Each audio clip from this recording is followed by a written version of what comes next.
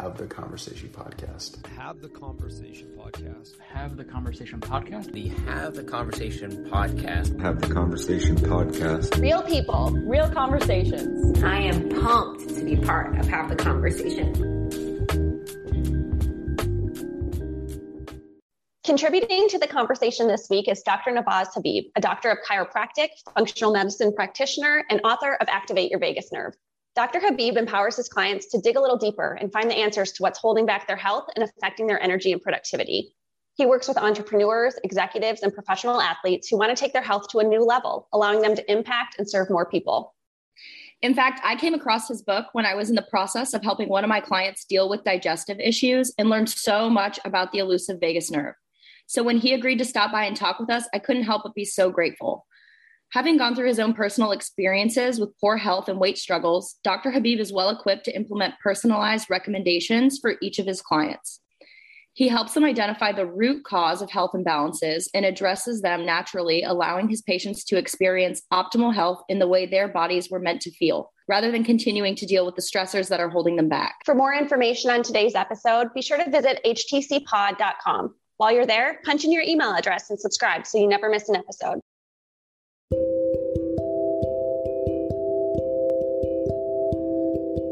How's your sleep lately? As a trainer, the subject of sleep is often a main topic of discussion. Nobody sleeps perfectly every night, but I have to tell you, I've never slept better than I have since I've discovered the ChiliPad. ChiliPad is a mattress pad that uses cooling technology to keep your bed at exactly the temperature you want all night long.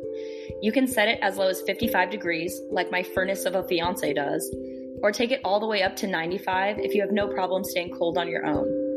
Our bodies need a dark and cool atmosphere to get the most out of our sleep, and the ChiliPad has been one of my favorite sleep hacks to do just that. Go to chilipad.com to learn more about the ChiliPad and its upgrade, the Ooler. That's ChiliPad.com. They even offer a new Chili weighted blanket to keep you calm and cool all night long. If you like what you see, use the code HAVETHECONVO for a special discount at checkout. That's all one word, HAVETHECONVO, for discounts off your new ChiliPad. Sleep tight.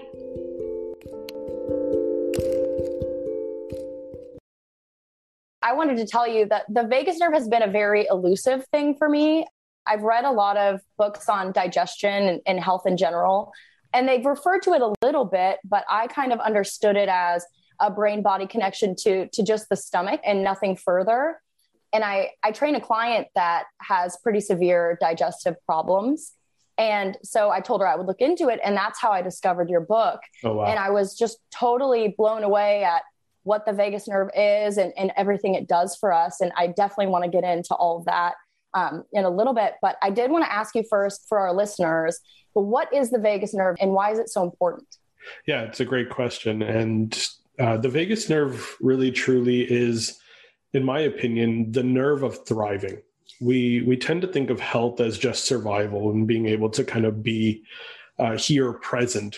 But the vagus nerve is that thriving nerve, the nerve that, if it's functioning really well, provides all of the foundational tools for optimal function within our bodies. It is the 10th cranial nerve. So we have 12 pairs of cranial nerves. These are the nerves that go to the head and face area. But only one of these cranial nerves leaves this area, and that is the vagus nerve. It's called the vagus nerve because the root word of the vagus nerve is vague, or wandering is kind of where it came from.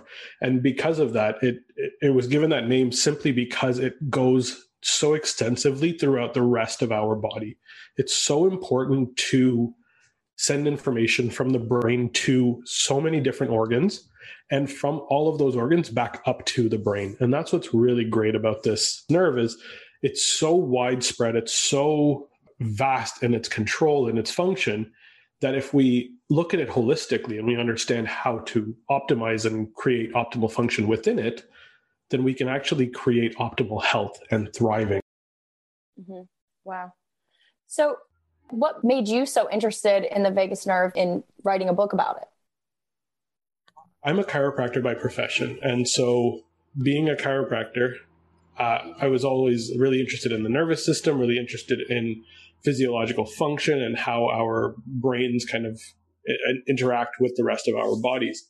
And so the cranial nerve 10 was this really cool nerve. It was the one that left the head cavity. It was the one that traveled alongside the carotid artery and jugular vein.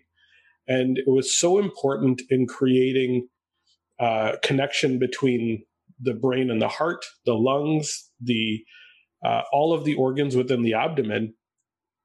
We always talk about, kind of from a chiropractic perspective, when the nerves are out of alignment, when the spine is out of alignment, it creates pressure and puts issues through the nerves to all of these other organs, and it actually leads to challenges within those areas.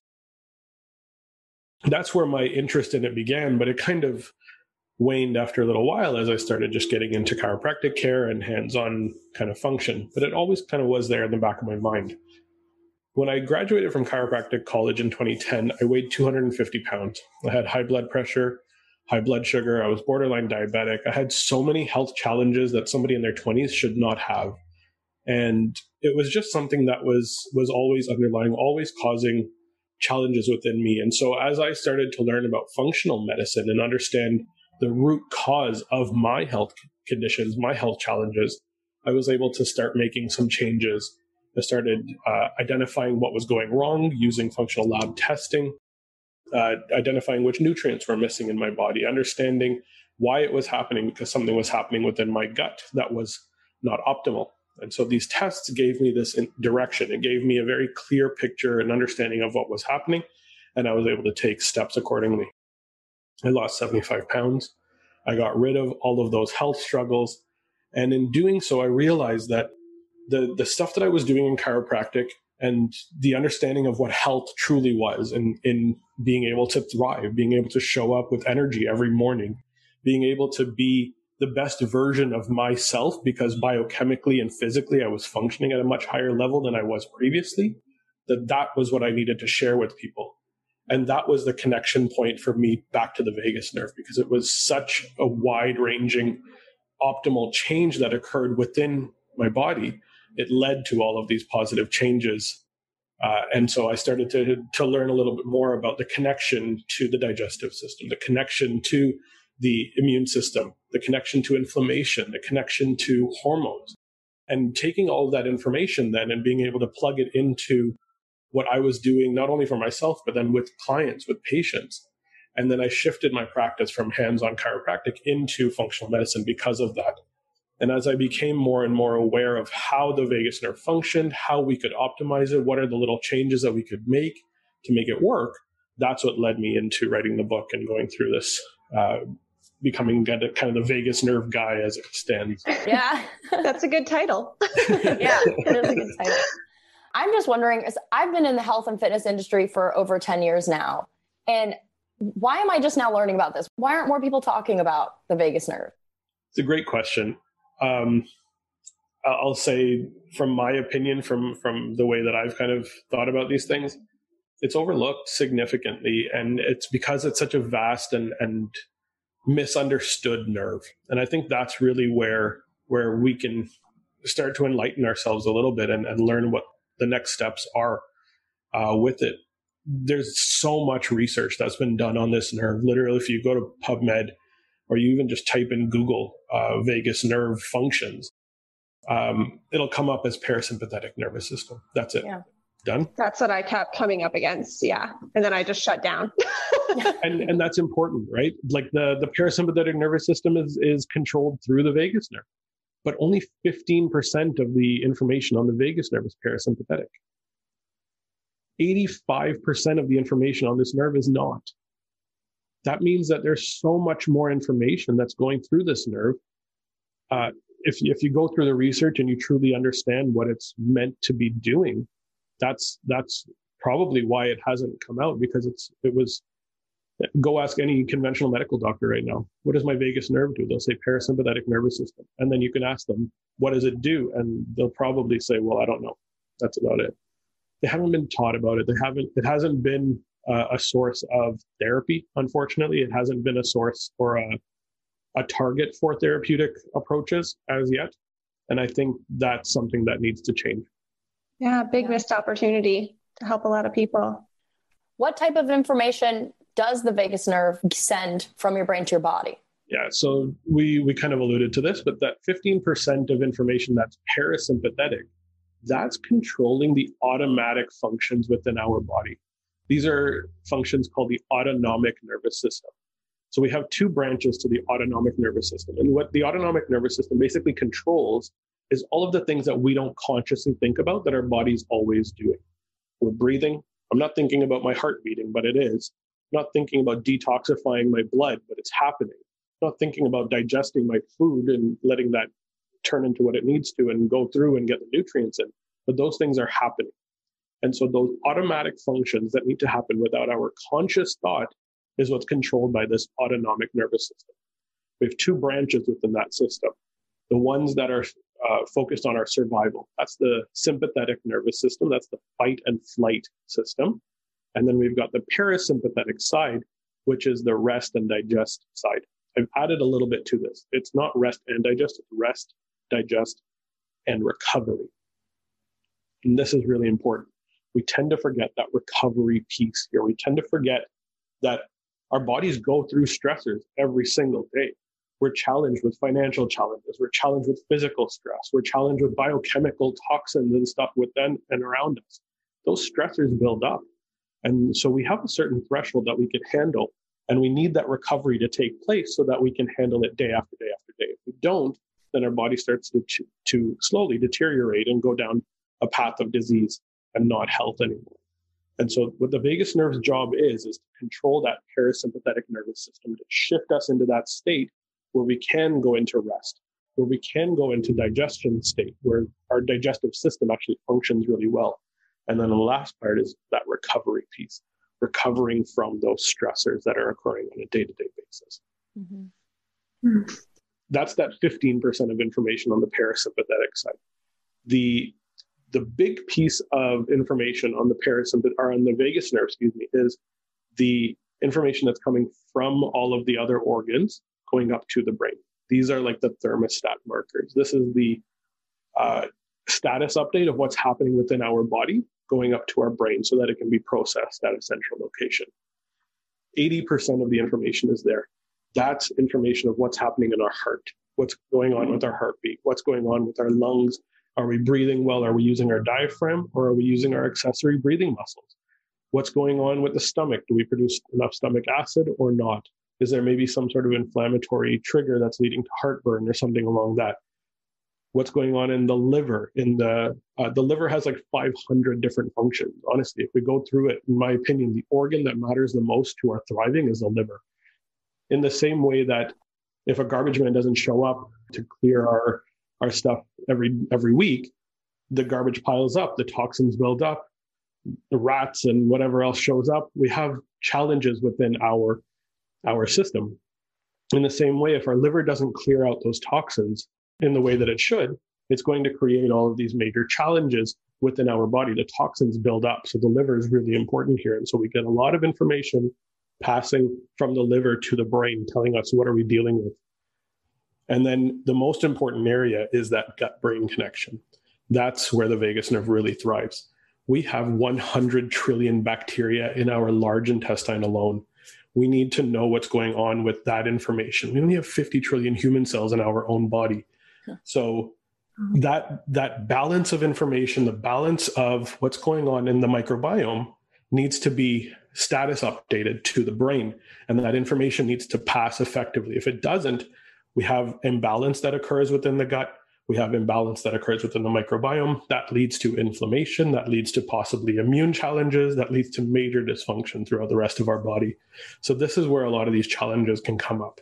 We need to make sure that the vagus nerve is getting that status update to the brain, making that information available to whatever else needs to happen there. Mm-hmm. So 80% coming up from the gut, from the organs to the brain, 15% from the brain as parasympathetic information.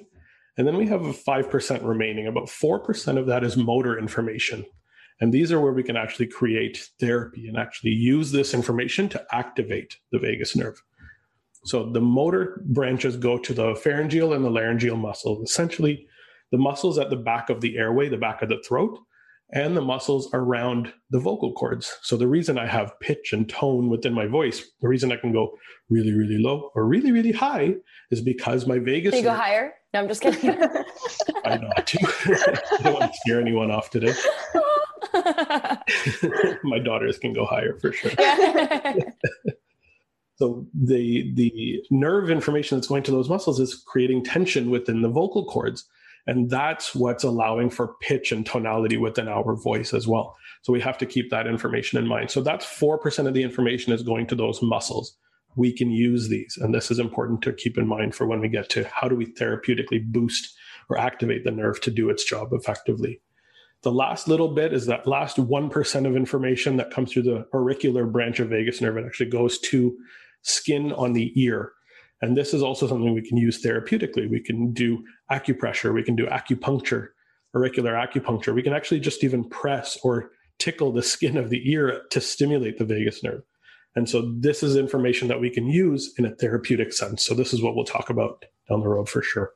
Yeah.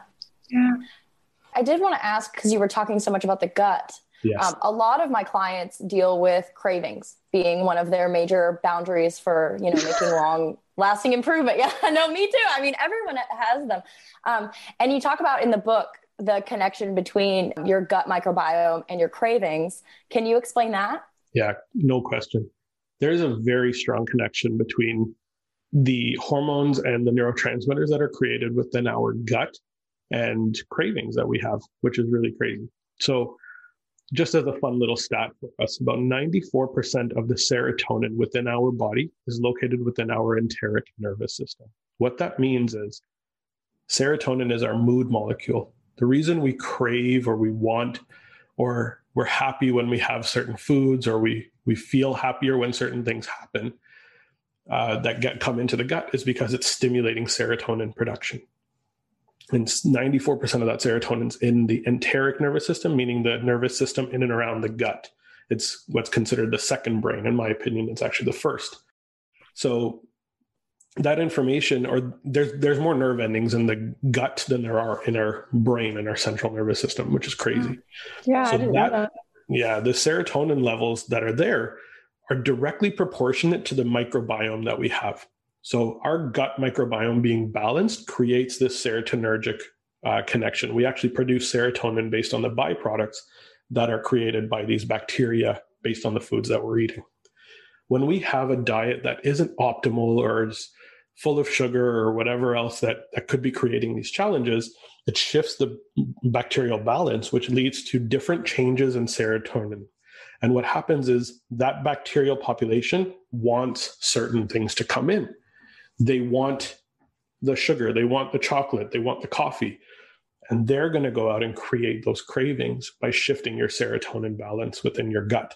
When they talk about gut feelings, that's what they're talking about. And so those gut feelings, those cravings, those desires shift serotonin and even dopamine as well, which is more of that motivation, reward seeking activation that occurs within our neurotransmitters. And then on the hormone side, different hormones, obviously a hormonal balance. If we're talking stress hormones, sex hormones, we can activate different microbiome balances based on our biochemistry, based on our hormone balance. And so that can create some cravings. Obviously, for females, at certain times of the month, we might crave more carbs or we might crave more fats at certain different times. For males, it happens in a slightly different way. Menopause is a whole nother thing that we can talk about down the road. But, yeah, please. What is that? Lots of questions on that one. Men have hormone changes too. I can assure you of all of that. But essentially what happens is we have these microbiome changes, which lead to neurotransmitter changes, which create these cravings. And so that balance of serotonin, that balance of dopamine is what actually leads to the cravings in our gut. And it's a gut feeling that triggers that desire or that want. You often notice that the craving occurs in your mouth, not in your brain. Mm-hmm. Right? And so it's more of I want it here. I want to feel it. And it's actually your gut bacteria telling you they want. It's like you're hijacked. That's crazy. Oh my gosh. I've got a shitstorm going on inside. After hearing that explanation, wow. Okay. That's wild. I did not know that. I did not know any of that. So Leanne sang the praises of your books, or of your book, excuse me. And so that's how I even heard about the vagus nerve. So I'm coming in just ready to learn, and I'll pick my mouth up off the ground right now, and I'll let you continue. But like, I had no idea that any of that stuff was, all contributing. That's really interesting. Yeah. Really, really interesting. It also shifts your leptin and ghrelin as well, which has to do with like hunger and overeating. And there's all of those hormones that link very strongly to that gut microbiome as well. And so obesity and diabetes, these are all linked to vagus nerve function and to the gut microbiome balance as well. Wow. And just as easy as it is for your gut microbiome to send that message of craving to your brain, is it possible for you to kind of forcefully change your eating habits to change the gut microbiome, to change the craving message? It's a slightly more difficult pathway, but with a stronger connection through the vagus nerve, being able to shift yourself into parasympathetic more readily, you can help to shift the microbiome balance. It's almost more of a willpower type of creation, saying that if I have the ability to shift into that parasympathetic, I tend to have higher willpower. And so then the biochemistry will follow because the actions will create the changes internally. So avoiding sugar for a month will lead to less sugar cravings after that month. But it's because of the strong vagus nerve function, the strong parasympathetic activation that you've got going on earlier on, you're more likely to have less of those challenges. You're more likely to complete that full month of minimal sugar or whatever it is you're trying to do. So does eating a lot of sugar and having a poor diet create a fight or flight state? Yeah, it absolutely does. When we take on too much of these negative inputs, the sugars, the processed foods, ultra processed foods, seed oils, stuff like that, what we're essentially doing is we're shifting the microbiome, which is creating more of these challenges. It's creating more stress. And what that does is that stress is what takes over or hijacks the vagus nerve and pushes us into a sympathetic response more readily. So we're more in that fight or flight response, even from a biochemical level, because the issues or the internal area has been basically hijacked by this excess inflammation. So chronic use of these stressors, chronic biochemical stress, including chronic physical stress and emotional and psychological stressors, the things that we're more used to calling stress, will all lead to suppression of the vagus nerve and more of a shift towards that sympathetic side. Wow. We got a lot to work on. I need to be like wrung out and like let out to dry for a while. We got to get all this out of me. That's so crazy. Yeah. I'm wondering, have they done any studies that you're aware of people who have maybe like spinal cord injuries? How does this affect them? And can they get anything back after this damage has been done? Great question. It's not spinal cord injuries that would lead to an issue here, because the vagus nerve leaves the brain above the spinal cord. So we've got brain, we've got the cerebellum, which is kind of that hindbrain area, behind that hindbrain area. And then we've got the brain stem. The brain stem is this area we've all heard of, like the medulla oblongata, that whole area inside there. There's a bunch of nuclei where the cranial nerves begin. That's where the vagus nerve comes out. From the brainstem, it then descends into the spinal cord. So spinal cord injury is not an issue. That said, vagus nerve injury is. And so you can injure your vagus nerve or compress or have physical trauma to the vagus nerve. It's very, very common. Whiplash is very heavily associated with it. Surgical interruption of the nerve is very common as well, especially if you're having something done in and around the gut. Snipping or accidentally having a piece of the vagus nerve cut is a very common occurrence. The most common thing that occurs here is slowing down of the digestive system. We've had, there's certain conditions that lead to incredibly slow function of the stomach, incredibly slow peristalsis. It's because of potentially damage that's occurred within the vagus nerve. So vagus nerve damage can be both physical or biochemical and functional in nature as well. So there's different ways that this can be affected. But yeah, there are quite a few studies out there showing that when the vagus nerve is cut in some way or shape, it actually leads to significant challenges below. And that's how we know what the functions of the vagus nerve Yeah. truly So how do you test that or find that in patients that there is damage? Like, what's that process look like? It's often just going back towards their history and understanding, did they have a car accident? Did they have a physical trauma that might have occurred? Did they have some sort of biochemical challenge that might have led to it? It's a matter of being kind of more that detective and figuring out exactly what those historical markers are that might have led to it. This is something that functional medicine really taught me to do well, is to timeline out people's lives and understand kind of step by step, what are the pieces to their health puzzle that occurred, and being able to look back and say, okay, you had a car accident when you were 15, and then when you were 17, you really started having these gut issues, and now these challenges of blah, blah, blah, right? So timelining these things out and being able to identify where that root cause or that traumatic incident occurred, that's going to create the real positive change. Wow. Yeah. That's really amazing. I know for a lot of people, and I'll just speak on my experience, that's such a process to have to go back through that, and to find a doctor who will sit down and do that with you, or someone that you trust, is so difficult. I mean, that's a big reason why I'm so hesitant to go to the doctor, but that's why I'm drawn more towards the functional medicine side of things, because I do feel like it's more of like a catered experience almost, or a boutique experience, where they really do sit down and get to know you and not just prescribe. So that's incredible. Yeah.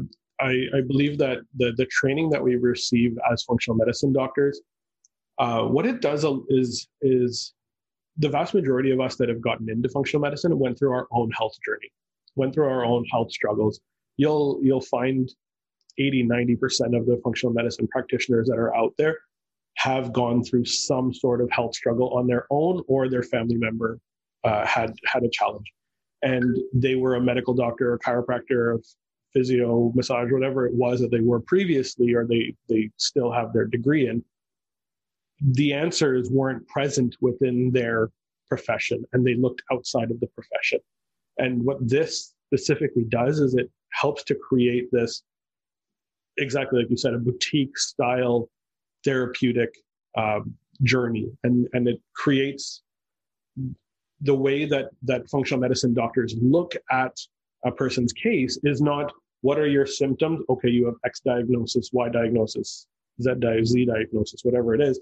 You likely have something that occurred. And the question that we're always asking ourselves is why? Why did this happen? Why did this occur for this person at this time? What are the challenges that could have occurred? What are the triggers that might have occurred? We have to look back. We have to ask that question, why? If we don't, we're never truly addressing the root cause of said issue. Mm-hmm. Yeah. That's so sad too, that it has to be a completely different profession. Your doctor isn't necessarily going to do that. That's what you go to the doctor for, is to find the root of the issue. That's what we've been told, right? Right. Like, yeah. Doesn't seem to be the case. Yeah, the system's really shifted, and it's sad to see, because there's so many wonderful docs out there who are just misguided in how they've been trained, or they've got so much information in their brain. Here's a fun little stat. There are now more than 10,000 diagnoses in the ICD-10 codes that doctors have to ideally memorize all of. How much more information could they keep in their brain? They're not worried about why. They're trying to figure out what it is, right? What are those diagnoses? For me, a diagnosis isn't the end all and be all. The diagnosis for me is an important piece of the puzzle. It's a flagstick for what's happening internally. But the diagnosis doesn't always have to be the answer. The answer is, why did this diagnosis happen in this person? And stepping back and looking upstream of the issue. That's what I was taught by my mentor, Sachin Patel. It's what I've been taught by numerous functional medicine practitioners that have just really helped me see, why did something happen to somebody, and answer that question. Well, that's what I really love. At the beginning of your book, you talked about the model of the healthcare system operating under the belief that the body makes mistakes and cannot self-regulate. And that pushes them towards prescriptions and medications. Can you explain the danger of this and why it's incorrect? I wouldn't say it's incorrect. What I would say is it's misguided. Okay. The way that our bodies function is that they respond to whatever input we create or whatever environment we are in. our bodies are phenomenal, right? The human cell, if found in space, would be the greatest discovery of our lifetime. But here on Earth, we take it for granted, right? This cell, this thing that we've become, has been so resilient to all of these environmental changes, all of these biochemical and physical and emotional stressors that we've put on it, and yet we're still thriving. The human body doesn't make mistakes. The human body responds to inputs. And our job is to help identify what are those inputs? Are they helping or are they hurting? And in certain cases, pharmaceuticals are necessary. In certain cases, drugs are going to be very beneficial in making sure that somebody doesn't hurt themselves or go down the path where they end up not surviving. But there are very few medications that are truly addressing the root cause of a problem. And I'm not here to bash the pharmaceutical industry in any way. I just think that there's a misguided thing here that doctors of medicine don't just have to prescribe medicine. They have to look at the lifestyle. They have to look at the person holistically. And I think doctors are overworked. They're given so much responsibility. They're given the responsibility of 100 patients a day that they have to see. They don't have the ability to put enough attention to any single person to be able to timeline out their health challenges or to be able to help figure out what things this person can do over time. And that's where functional medicine comes in, because it really closes the gap on the stressed out, seeing 100 patients a day type of doctor. I see 6 in a day if I'm busy. Mm-hmm. Right? Like I spend 30 to 60 minutes with a person, talking through their challenges, coaching them through some of the changes, identifying where I see need for support, and I help create said change. And I make recommendations, whether nutritional, lifestyle, supplement, like whatever it is that I see that we can add in naturally and easily. And the key is empowerment here, right? We're not looking to just tell the person what they have to do. We're looking to empower them to do it themselves. Mm-hmm. I'll sit down with every single person in my first call, and 95% of them have seen The Matrix. I'll say, I'm Morpheus and you're Neo. You're doing the work. I'm just here to guide you. It's up to you. Yeah. Right. And at the end of the day, that's what the doctor's job truly is. I remember this one quote. I absolutely love this quote. It says, the doctor's job is to distract the mind while the body does the healing. I love that quote. I don't remember where it came from. But it really guides the way that I practice, the way that I talk to people, the way that I approach any situation with a client. I'm here to help ease your stress so that your body can figure out what it needs to do. Mm-hmm. Yeah. I want to backtrack for a second, because we talked about someone who had experienced trauma or spinal cord injury.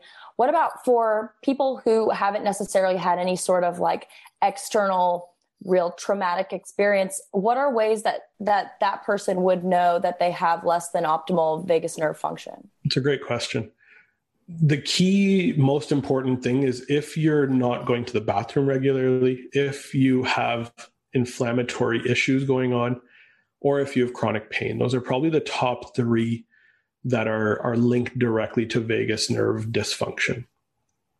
Essentially, if your body is not functioning optimally, to some degree, your vagus nerve is not going to be thriving. And so there are tools out there that we can use to help identify whether or not the vagus nerve is functioning really well or not. The primary tool, the primary measure that's used by most people is heart rate variability. So HRV is not a marker of heart rate. So heart rate means beats per minute. In 1 minute, my heart beats 60 times approximately.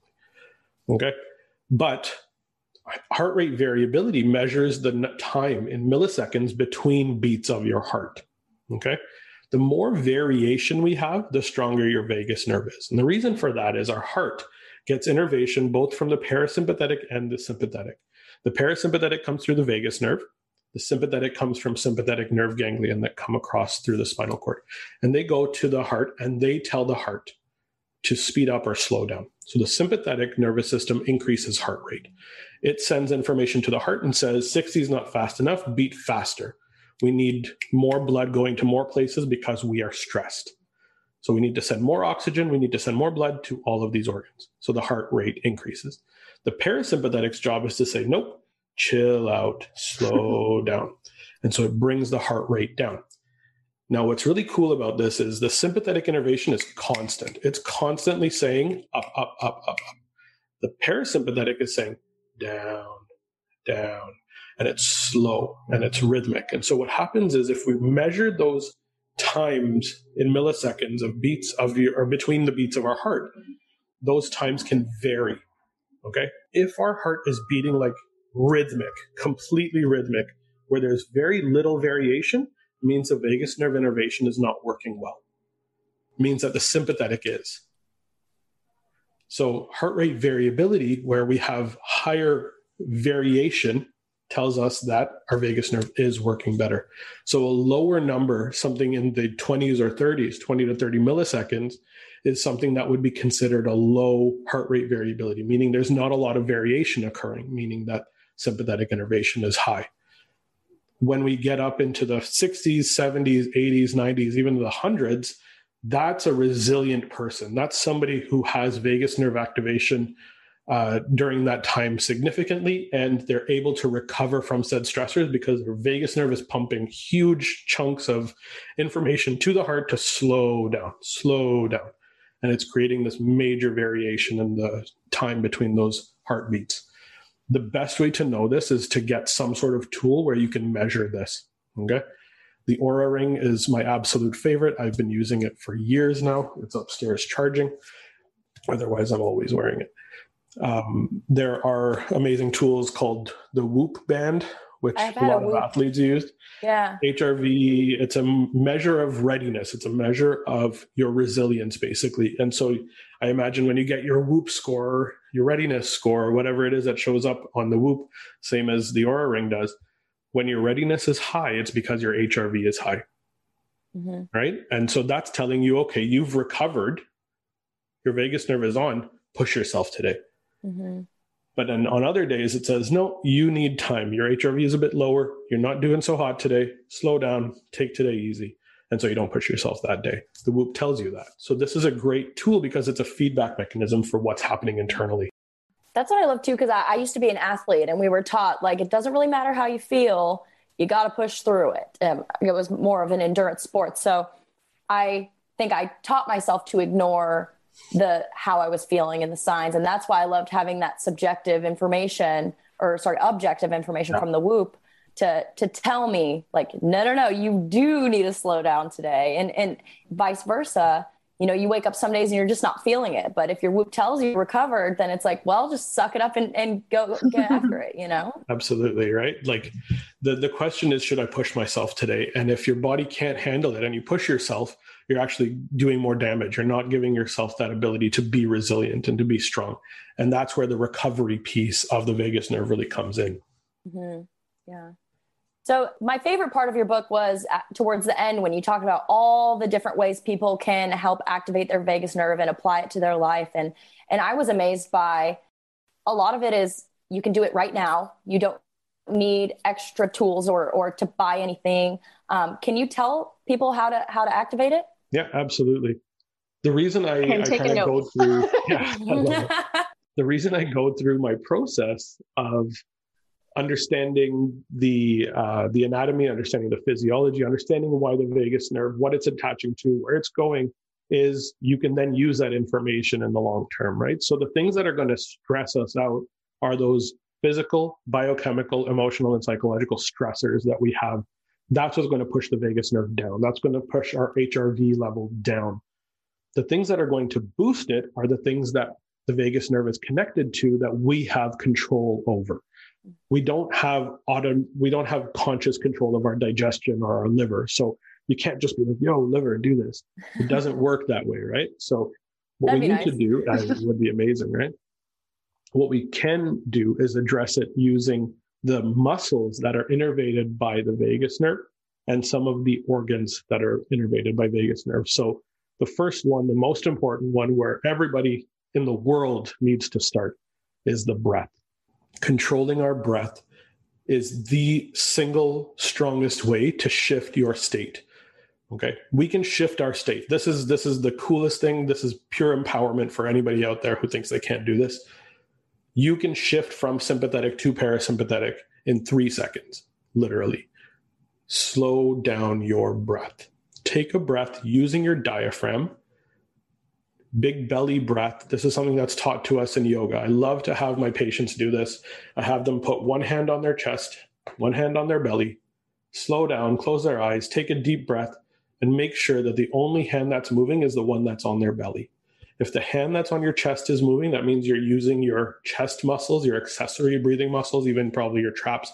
Why so many people have tight traps and upper back muscles is often because they're breathing with these muscles, not just because we're in our crouched, crappy laptop and cell phone positions, but because we're not breathing correctly. We haven't learned or relearned to breathe with our diaphragm. If you've ever watched a baby breathe, I have a 4-year-old and an 8-month-old. Oh, so I've been able to see, super. 2 girls on top of that. So yeah. Oh, wow. Yeah. Best of luck to you, sir. So the best thing in the world for me was when they were calm and relaxed, when they were babies, just watching their breathing happen. And all you're seeing, their chest is not moving at all. It's just their belly rising and falling. That's something that we've forgotten to do. We've forgotten as we grow older. Even my 4-year-old at this point has shifted her breathing to chest breathing. I'll say, take a deep breath. She'll go, it's not good. Yeah, my kids do the same thing. Yeah. Right? We have to slowly shift it back to diaphragmatic breathing. So hand on the chest, hand on the belly, and only the belly should be moving. Out with expansion or with inhale and in with the exhale. That's a sign that we're then using the diaphragm. Here's an awesome little trick or a little tool. Tell somebody to take in a deep breath and then say, okay, breathe in deeper.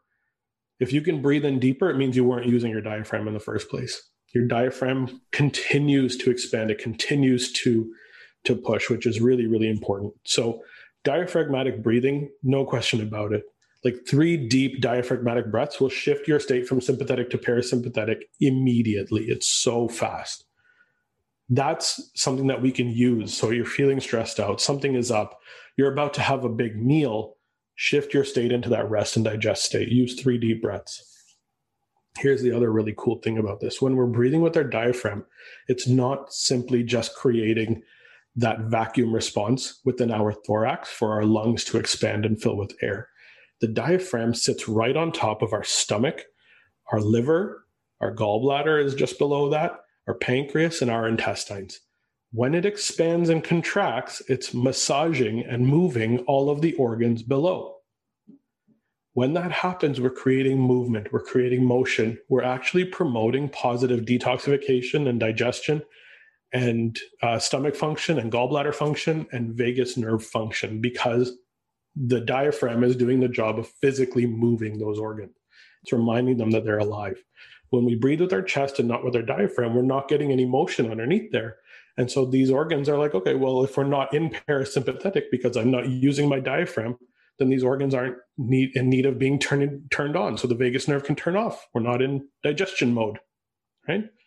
This is an issue with like the drive-through culture and this convenience eating culture is we're often eating in a rush. We're scarfing down our food. We're shoveling food into our mouth rather than taking a moment and slowing down. That will help to shift our ability to digest. The breath is so important, understanding that if we take those breaths optimally, calmly, relaxed. I saw the email that you guys send out before our podcast. I love it. Take a deep breath and tell yourself that you can do this. That was I need exactly to send that email to myself. I know. It's a good reminder. Exactly right. We forget. Yep.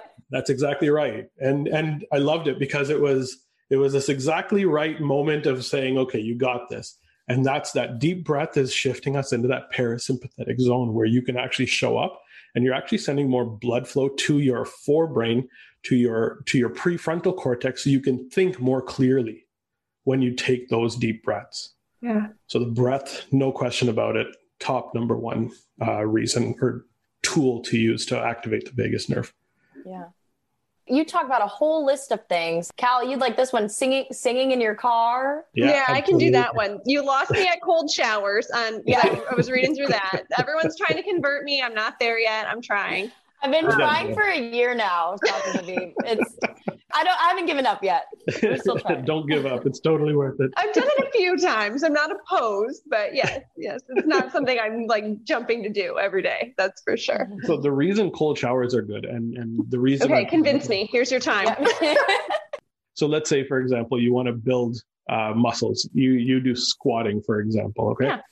Your squatting body weight, phenomenal. Great. How do you up that? How do you make squatting more difficult? How do you get stronger? What do you have to do? You have to probably add extra weight on top of that, throw a bar on your back, then add some extra weight on top of that.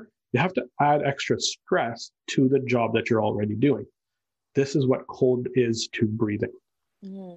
Cold is the extra weight on breathing because cold is stress, right? Even just emotionally, you're like, oh, I don't want a cold shower. It never gets easier. But it's awesome because when you finish it, you're like, yeah, I got this. Because it's not but just now I get it. on the way cold. You just explained that, I get it. Before I'm like, why am I doing this? Yeah. Clearly I wasn't explaining this well. Who in their right mind throws a bar and weight on their back when they're doing squats? But that's normal. That's okay. Yeah. Same idea with this. It is that added weight to your breath. That's a beautiful way to look at it, actually. And so like add a bar, that's like ending your shower with 30 seconds of cold. Mm-hmm. You want to go to the next level, jump in an ice bath. All right, let's not push. Right? But there's levels to how do we do this? How do we promote this? And that's exactly what the cold exposure really, truly does. So is that the same as cryotherapy then too? That's exactly the same idea. Okay. In addition to this, the cold therapy actually stimulates fat and mitochondrial function throughout our body because all of a sudden we need to warm up, right? So let's say, for example, I live in Toronto, so the winters here are horrendous, snow, cold, you name it.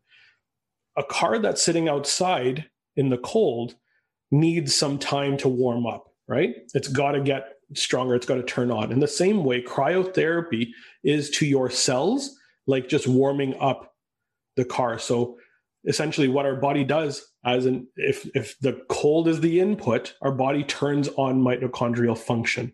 It turns on the body heat. And so it turns it up so that we have to function better. Mitochondrial function is the root of all cellular function. If your cells aren't working, it's because your mitochondria aren't producing enough energy. Cryotherapy turns the mitochondria on. It's like giving the body a boost or a jolt of just pure energy because we need to produce heat. Yeah. Wow. That's awesome. Yeah. So cold or cryotherapy, taking cold showers, they work hand in hand because they promote mitochondrial function and they promote that deep diaphragmatic breathing while under stress. Mm. So hand in hand going there. So now you have a reason. Another shot. I'll give another shot. I can't argue on that one. So I'll keep her accountable. Don't worry. I love it. I love it. We talk a lot about sleep on this podcast and the importance of it. How does the quality of sleep affect the vagus nerve and vice versa? In the same way that we go to the gym, the vagus nerve works out when we're sleeping. That's what is really when the vagus nerve is doing its real work.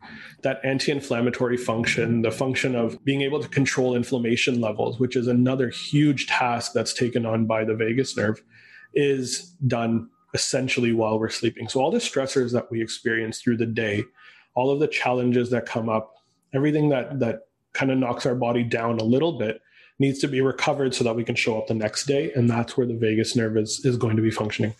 So a huge piece of vagus nerve function is a system that it basically controls called the cholinergic anti-inflammatory system. This helps to decrease inflammation within our gut, within our liver, within our spleen. It helps to just use those organs using acetylcholine, which is the neurotransmitter used by the vagus nerve, to down-regulate all of the inflammatory functions within our body.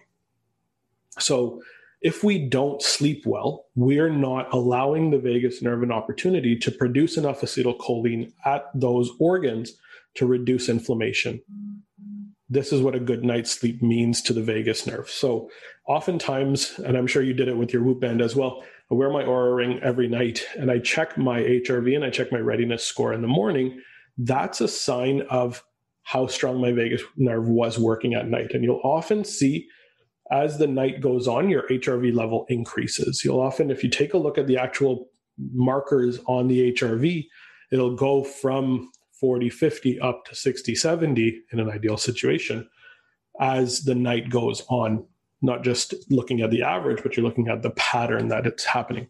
What that means is you're getting good restorative sleep. You're actually turning your vagus nerve on. And as the night goes on, it's getting stronger and stronger and stronger. That's an ideal situation. That's that recovery component too. Absolutely. Yeah. Okay. Yeah, directly linked to that recovery component. Yeah. Wow. Yeah. Tons of info. Yeah, no, it's so good. Do you see kids who maybe have a vagus nerve that hasn't been activated? What are some of their symptoms? Like, is that even a thing? Yeah, sadly, it's much more of a thing now than it ever has been before. Yeah. What's the best way to put this? Kids are socialized in a different way than we are. The stress levels that kids are under now is much more than we were. And we were much more than our parents were, and they were much more than their parents were. The stressors are different. We're under constant biochemical bombardment, right? The average baby right now in their fetal blood has more than 200 toxins found within their like umbilical cord blood. Yeah. That's stress. That's biochemical stress. We expect our kids to get 90s and 100s in school. That's emotional stress, right? They're sitting way more than they ever were. They're not playing outside as much as they were. Sitting is a stressor. Sitting is the new smoking, right? So that's a stressor on our body. They're sitting here staring at screens like we kind of are, and I do my best to get outside as much as I can, but this is something that they're built into. And so I see it way more often than I need to. I, in fact, have a patient that came in today who was diagnosed with juvenile rheumatoid arthritis at age 2. Like, it's crazy that things like this are even happening, right? It's just nuts. Obviously, the patient didn't come in; mom brought her in. But yeah, of course. This was like, these are sadly more common than we realize, that kids have autoimmune conditions before they're teenagers. Yep. That kids are experiencing these stressors and vagus nerve dysfunction at such an early age, right? Even my 4-year-old isn't breathing properly right now. And so these are signs that they're under a lot of pressure. And so what we need to do is do our best to eliminate some of those stressors, get them outside, get them fresh air, let them run around, let them experience different things outside, right? Like, I honestly think that outdoor time is probably one of the best things you can do for your kids. And it's because it also gets you outside, and it also gets you away from the screens, and it gets you away from sitting on your couch or at your desk all day. And these last 18, 19 months have been absolutely horrendous for our social lives, right? We're talking to people on the computer all the time. I'm staring at my screen all the time, all day. Being able to get outside and socialize and be with others, that actually turns on our vagus nerve. Laughter and social communication and social function are directly linked to HRV, which is really cool. So going out for dinner with friends or going to a park with your kids and letting them run around. We do this at least 2 or 3 times a week with my kids, is we let them go and do stuff outside with other kids, and we're safe about it. We do what we need to do to be safe about it. But if we completely shut the world out and we increase our physical and emotional stress because of that, we're affecting our kids' mental and biological health in term. And so I see this happening way more often than it should. Yeah. Do you have any examples or success stories from patients that you've helped connect to and activate their vagus nerves? Yeah, absolutely. I've been working now as a functional medicine practitioner for about 7 years. That's when my journey really truly began. And so I immediately shifted towards this. And let me think through a couple. So I've got one that sticks out at the top of my head, professional CrossFit athlete, really great friend of mine as well. who was dealing with emotional issues, trouble performing at a high level. He was a games performer for many years and then just fell off track, couldn't perform at the level that he ever wanted to, tons of physical injuries. We activated vagus nerve using a lot of these tools. So we used the muscles here to do gargling and gag reflex, which is going to help stimulate the vagus nerve. We checked what was going on with a couple of functional lab tests internally. He had a couple of parasites. We had to clear those out. We had to address his neurotransmitter balance as well. So we actually boosted his serotonin and dopamine levels. And within 4 months, he was back to competing at an incredibly high level. His social media following tripled, and he's like flying. Even if he isn't going to the games, he's back to being the competitive, driven person that he used to be, which is just huge for somebody who was performing at such a high level and just had this drop off. Contrast that to a completely different scenario where we had 64-year-old lady from California who was dealing with significant bloating and digestive dysfunction and major challenges with digestion overall. She was a business owner. She had all of these other stressors that she had going on. Her kids were near wildfires during the time. Like, there was a lot of emotional and other challenges going on. We connected her through functional lab testing to identify exactly what was going on in the gut, which bacteria, which parasites, what was happening using functional lab testing. We take that information, we plug it into our protocols that we talk about, that we use depending on what we find on our testing. And with regards to boosting neurotransmitter function, digestive issues were gone in 3 months, completely, like 100% gone. And then to maintain it, that's where the vagus nerve function really comes in, right? So not only are we just trying to get rid of the root cause of the challenge, but we want this to be a thing that you have forever, right? And so this is where learning those practices that help to keep us in that parasympathetic mode 80% of the time, we have to be able to shift to sympathetic. Survival is important, right? Fight or flight's important. We need to work out, we need to push ourselves. But we want that primarily to be hermetic response. That's good because it's training us to be able to push back towards sympathetic and be able to we can't live there, though. Exactly. And that's the problem, is the vast majority of us are living in that sympathetic state. And if we can shift ourselves into that parasympathetic way more often, think through things more clearly, respond to things more clearly, we can show up at a better rate every single day. Yeah, we all need to slow down. Yeah, preach. Absolutely. Absolutely. That's so true. Wow. Yeah. I've learned so much. Yeah.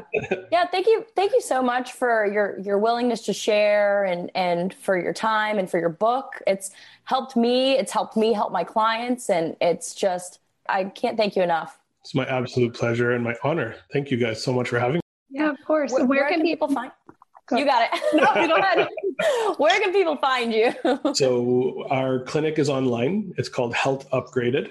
You can find me there. I am the practitioner, and then you can take a look at the book. It's called Activate Your Vagus Nerve. Got it right here. Yeah, it was. I still remember the first time I picked it up, and I said, "Holy crap! I wrote a book." Oh, so amazing! Awesome. It's an amazing feeling. So, I essentially put it together with basic, simple tools anybody can take on. 90% of these things cost $0. And they're things that anybody can do right now to really help optimize their health. I really just wanted it to be empowering for people to start making positive shifts in their health. And it is. It's been empowering. A message I can get behind. Yeah, that's awesome. Yeah. Can't wait to put some of the tools into practice. So thank you. Absolutely, thank you for your work and for coming on and hanging out with us today. I really appreciate it. My pleasure. I'm looking forward to hearing about those cold showers. Okay, I'll let you know. I'll report back. Take care. Thank you. Thanks, Dr. Habib. Thanks, guys. Thanks for listening. If you'd like to join in on the conversation, we invite you to come be a part of the HTC community. You can find us on Facebook and Instagram by searching @HaveTheConvo. For information on all of our shows, guests, and more, visit htcpod.com. While you're there, be sure to hit subscribe so you never miss an episode. Talk soon.